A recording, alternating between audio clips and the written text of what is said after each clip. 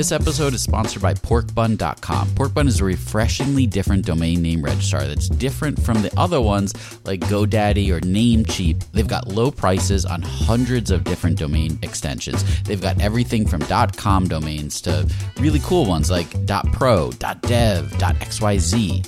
Every domain name at Porkbun comes with tons of freebies too, like SSL certificate, whois privacy, DNS, URL forwarding, and hosting trials. Because why pay for things that should be free, right? All these incredible features and tools are backed by incredible support, 365 days a year, and more 5-star reviews on Trustpilot from real customers than anyone else. Look, you can get $1 off your next domain name from Porkbun and see why they're the best domain name registrar around by using our code. Just go to porkbun.com/rocketshipfm24. That's porkbun, porkbun.com/rocketshipfm24. You'll save $1 on your next domain. As artificial intelligence continues to revolutionize our world, there's a critical conversation that we can't ignore: AI safety and security. And that's where HackerOne's AI red teaming comes into play, rigorously testing AI models to prevent them from being misled or exploited. With over 750 specialized hackers in their community, HackerOne isn't just theorizing. They're actively safeguarding AI's future. Just recently, a team unearthed over 100 vulnerabilities in just 2 weeks. So whether you're at the helm of a startup or steering product innovation at a large organization, it's time to prioritize AI security. Visit hackerone.com/AI-safety-security. Again, hackerone.com/AI-safety-security.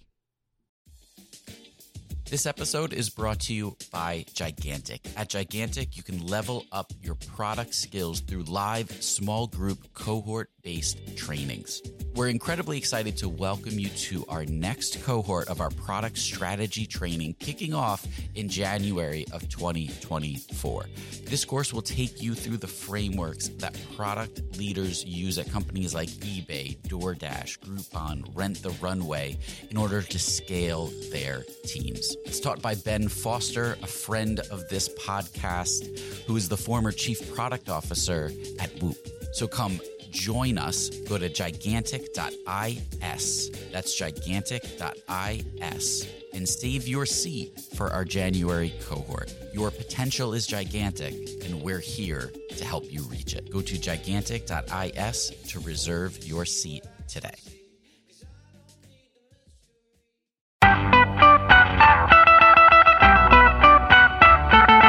Welcome to the Rocket Ship Podcast. So we were recently at Collisions Conference, and there are so many amazing people to talk to, and one of them that we got to grab was Des from Intercom. Talked about product, pricing, growth, raising money, and what happens after it, and what their experience has been. Des is one of the most brilliant product thinkers in our industry, and so getting to sit down face to face and just ask him questions was amazing. Now, I have to tell you that this was live. It was in a busy conference hall, so the sound quality isn't quite as good as usual, but I promise the content is worth listening to. Let's get into it. We'd like to take a moment to thank our sponsors. Hover makes purchasing and managing your domain simple and easy. This week, I talked to George Diab of Working On about why he uses Hover. Oh, man. Yeah, I've been using it for a long time. Probably 2012, I think. I love it. The prices are great. The interface is awesome. And I still have a few domains out in some other places, and I'm just waiting to find some time, and I'll move them all to Hover. I love it. Yeah. Go to hover.com and use the code SATISFIEDCustomers to get 10% off your domain purchase today. Horse. You know what a gator is? Horse. It's like an alligator.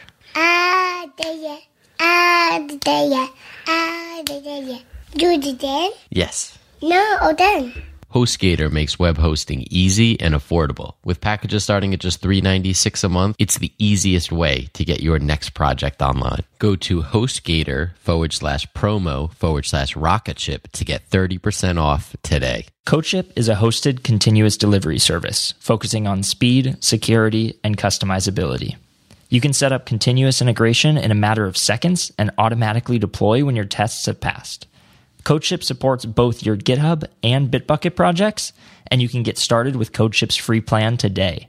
Should you decide to go with a premium plan, you can save 20% off of any plan for the next 3 months by using code ROCKETSHIP.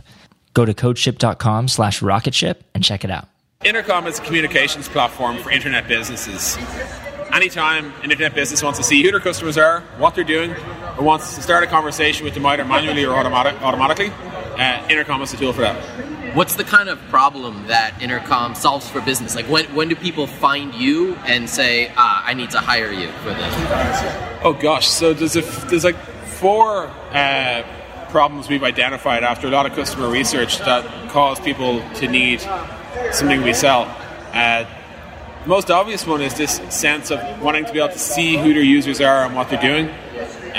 So people forever have had like analytics tools, all the way back to things like page view counters, to like say slightly more modern things like which are like which ultimately event tracking solutions, and they have all these data points, but they roll out a feature, or they roll out a new part of their product, and they don't have any great answer to like, are people using this, and if so, who's using it and who's not using it, and why aren't they using it? And like what they're looking for is insights, but what they're getting is bar charts. So one thing Intercom does is tells you who your users are and what they're doing in your product. And we definitely that's definitely a pain we solve, or it's a job that exists. Other jobs are like, help me engage my users. So I'm getting signups, but they're not doing the right things. Another one is like, help me support my users. So it's a sense of, we've just hit some early traction, getting bombarded with requests and discussions and conversations with our customers. It's more than one person's job, so we need to bring the team in. We need to all work out of a common place. Help me support my users. That's another job we do. And another one is like, help me learn from my users. So I want to ask the right types, the right questions of the right customers. So this is like usually connected to the first job we talked about, but it's, you roll out a feature and you want to know who's using it and what they're using it for. Or often you want to know who's not using it and why not. And like that's like, a lot of like, that's a combination of like being able to detect an activity and then learn from it by asking the right questions. But again, like even like 20 minutes ago before I sat down here, I had an email from a product, I'm not going to name it, but it was like, hey, we're looking for like what features we need to build next. I've literally never used that tool once, and yet they're asking me what, and I just know that if they're asking me, that my feedback is going to be weighted equally with the person who's been using their product for 2 years, and the person who signed up yesterday, and the person who signed up once 4 years ago and never saw the tool. And I think like the idea of learning from the wrong people is something that happens an awful lot, or giving the wrong weight to the wrong feedback is happening an awful lot. So the learn job is really about resolving that, both from the type of question you ask and who you ask it of, because they're kind of interconnected. So you guys are really big on jobs to be done when it comes to building features. What about when it comes to removing them? Do you kind of work that same process? Slightly. Typically, when you find yourself removing a feature, it's because you had a sort of an entrepreneurial gut or instinct that there was something that would be kind of cool, and it might just turn out that that's all it was. It was kind of cool. And kind of cool things they often make for great screenshots, they often make for great product hunt landing pages, but they don't make for great traction. So you will create features from time to time, and like everyone's first blush reaction will be like, shit, that's pretty fun. But then you might never ever go there again. And the whole apps can evolve like this, where like they had a gimmick, everyone gave the gimmick a try, they all thought it was kind of fun, and now it's dead.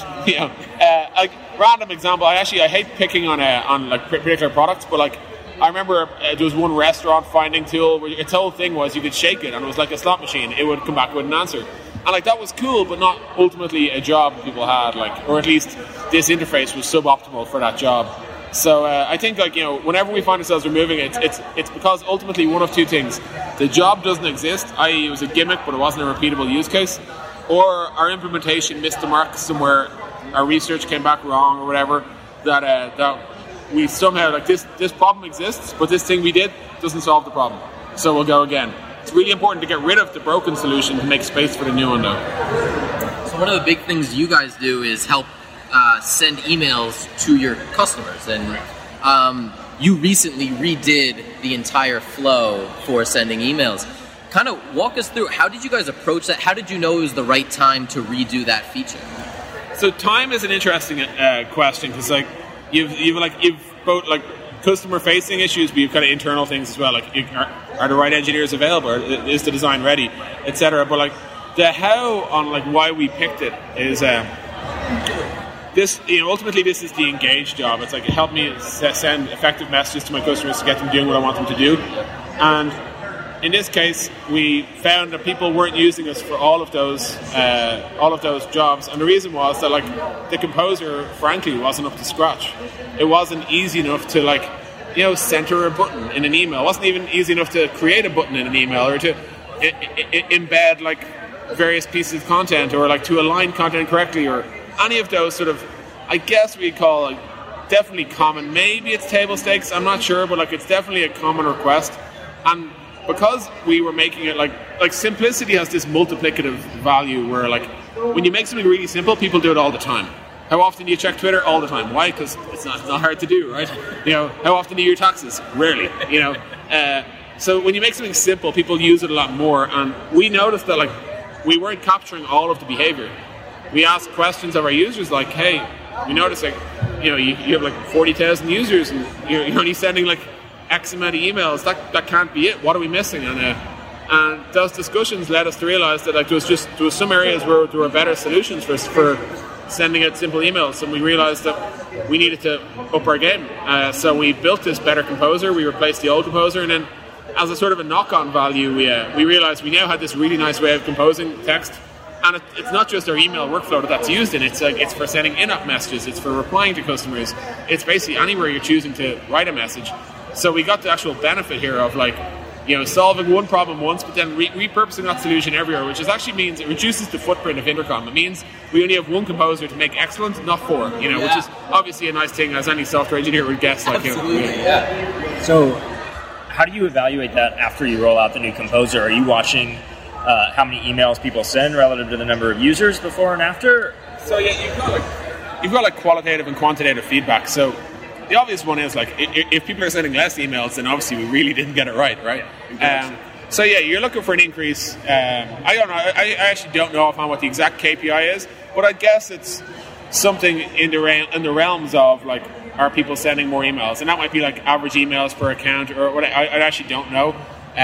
Certainly, on the creation workflow that you spoke about, it would be throughput, right? So how many people make it through all the steps to create an automatic message that sends to customers, and if they're dropping off where. All of that will give you the numbers, which tells you whether you have a problem or whether you have an opportunity. But crucially important is people who actually make it through the workflow. Let's talk to them. Let's find out what they think. How does it compare to other tools they use in this space? People who didn't make it through, or people who haven't even tried it. What's going on there? So again, you're always drilling into activity to find out, make sure it's optimal. And then when people aren't using it, you need to find out why, and you need to chase this down. You guys recently changed up your pricing you've talked about some of the different jobs that you can do with the product, and you changed your pricing to reflect that. It seems like you have a plan focused on support, a plan focused on engagement. What have been some of the challenges of splitting up the product into smaller segments or pieces? So the opportunity, the reason we do it is because there's a handful of reasons. One, the most obvious one is, if you only want to use this for one thing, and we're charging you for all the things, that's not an effective way to monetize, right? As in, they think we're expensive, we think we're a bargain. That's a mismatch. So that was the opportunity on the table. Was can we make it easier for people to start using us at a price point they're comfortable with? The challenges were numerous, but honestly, the most significant one, which I can't really speak to because I wasn't involved, but architecturally in terms of code, anytime you're changing your pricing, it's a mess. Because you've got it's hard to run multiple pricing things in parallel. You will have customers who sign up once 3 months ago, once today, and things have changed in between. So now they're really, their bill isn't as obvious as it used to be. That's probably the two biggest things. Code-wise, it's just complicated to support multiple different price plans in parallel. And then, from a user point of view, if you happen to be on multiple different price points in parallel, that can cause confusion too.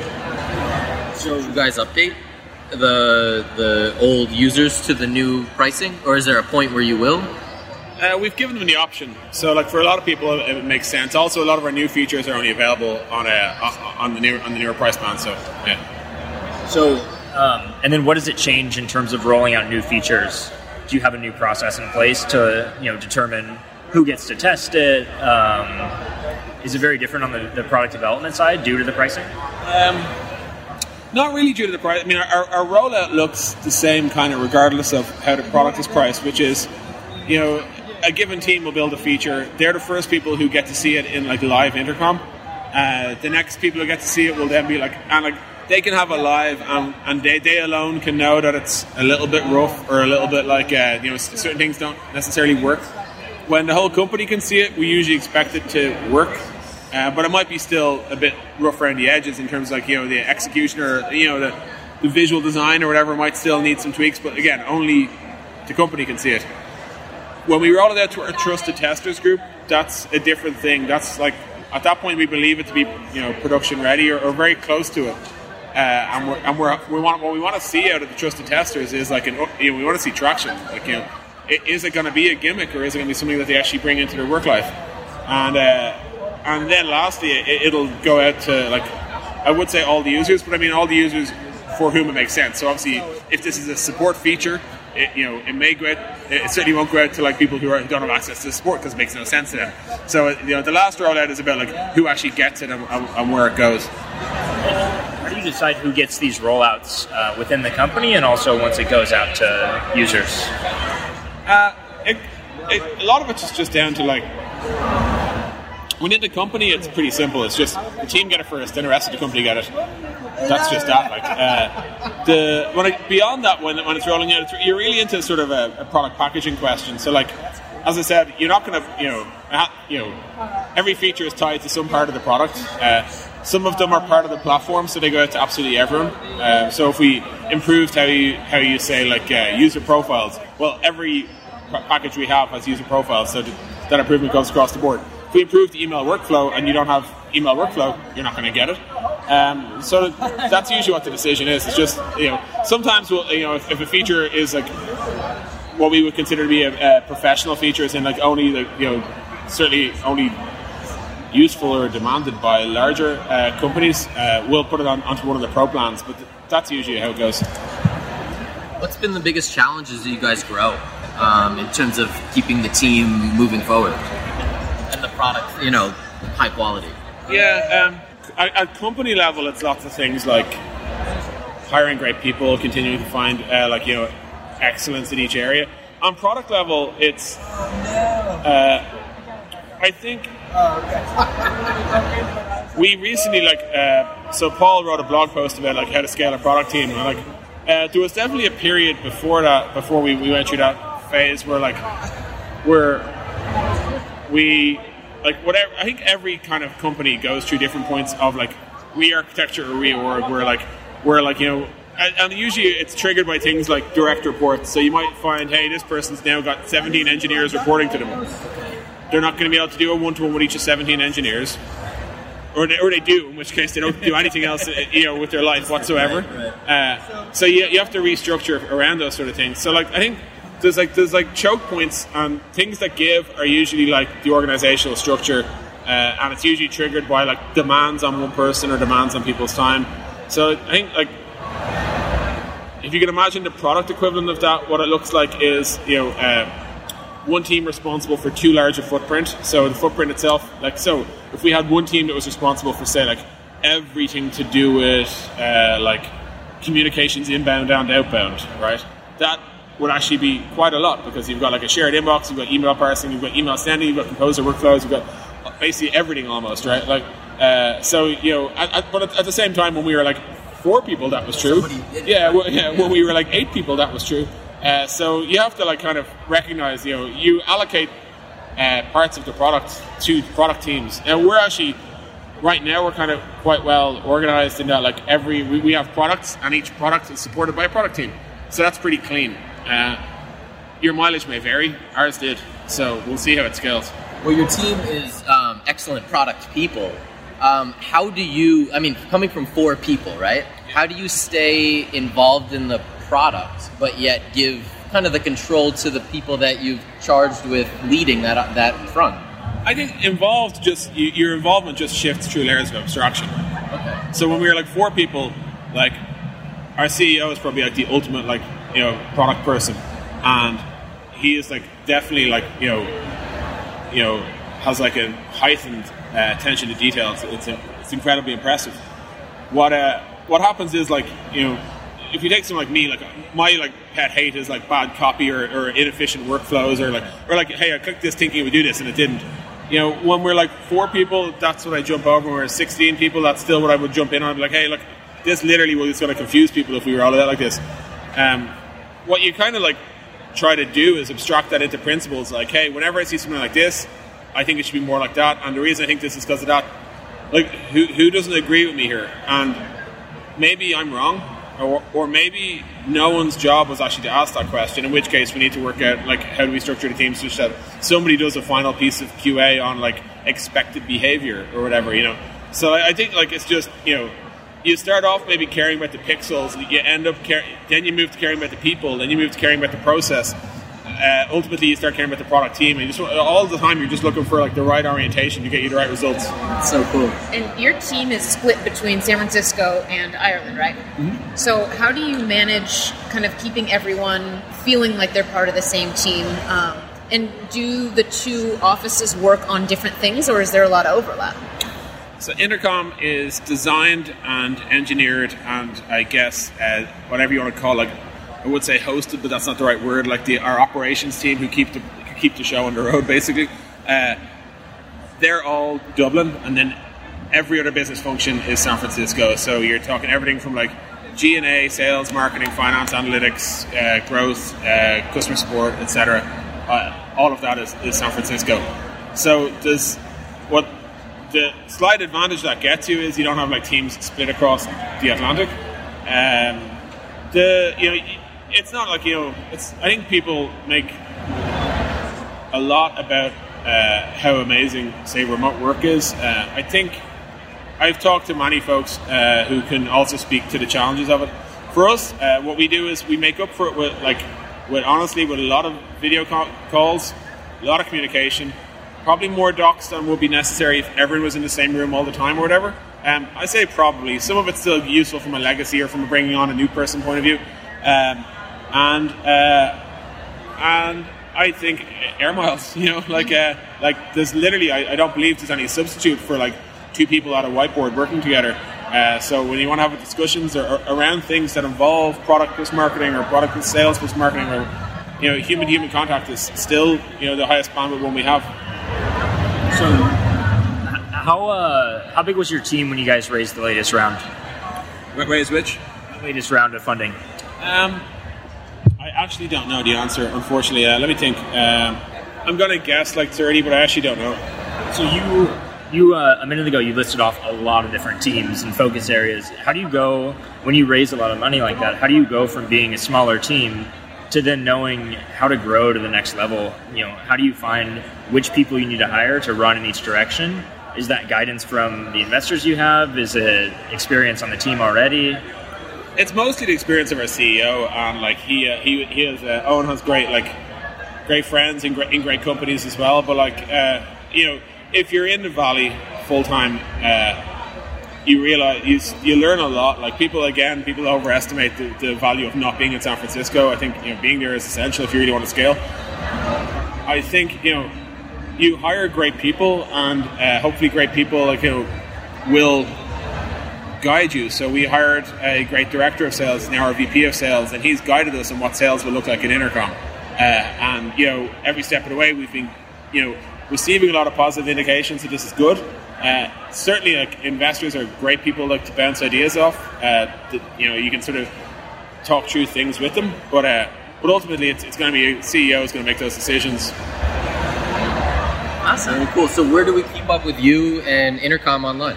Sure. So Intercom, our product is at intercom.io. Our blog is at blog.intercom.io. We also released a book, which you'll find there as well, on product management. And I'm Des Trainer, which is Des Trainer on Twitter and anywhere else. Awesome. And definitely check out the Intercom blog. It's one of my favorites. Thanks for listening to this episode of the Rocket Ship Podcast. If you enjoyed it, we have tons of other awesome episodes on our website.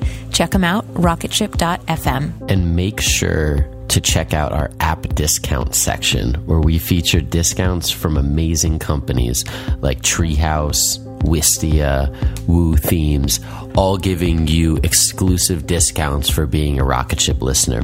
So go to rocketship.fm/essentials.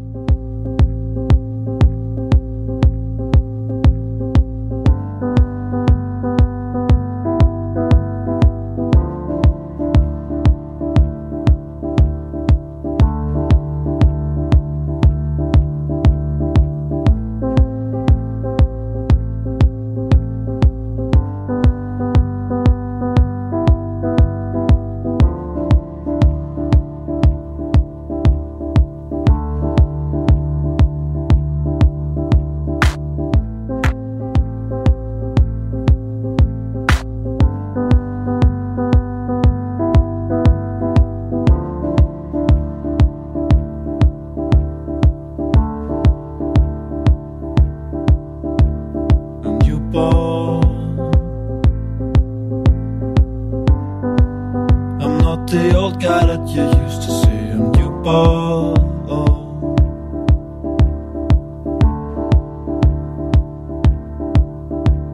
A new ball. I'm not the old guy that you used to see, a new ball.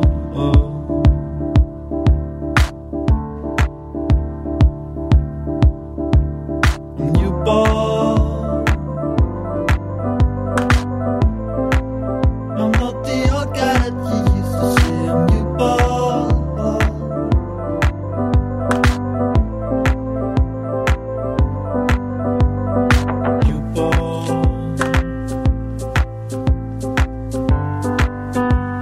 The old guy that you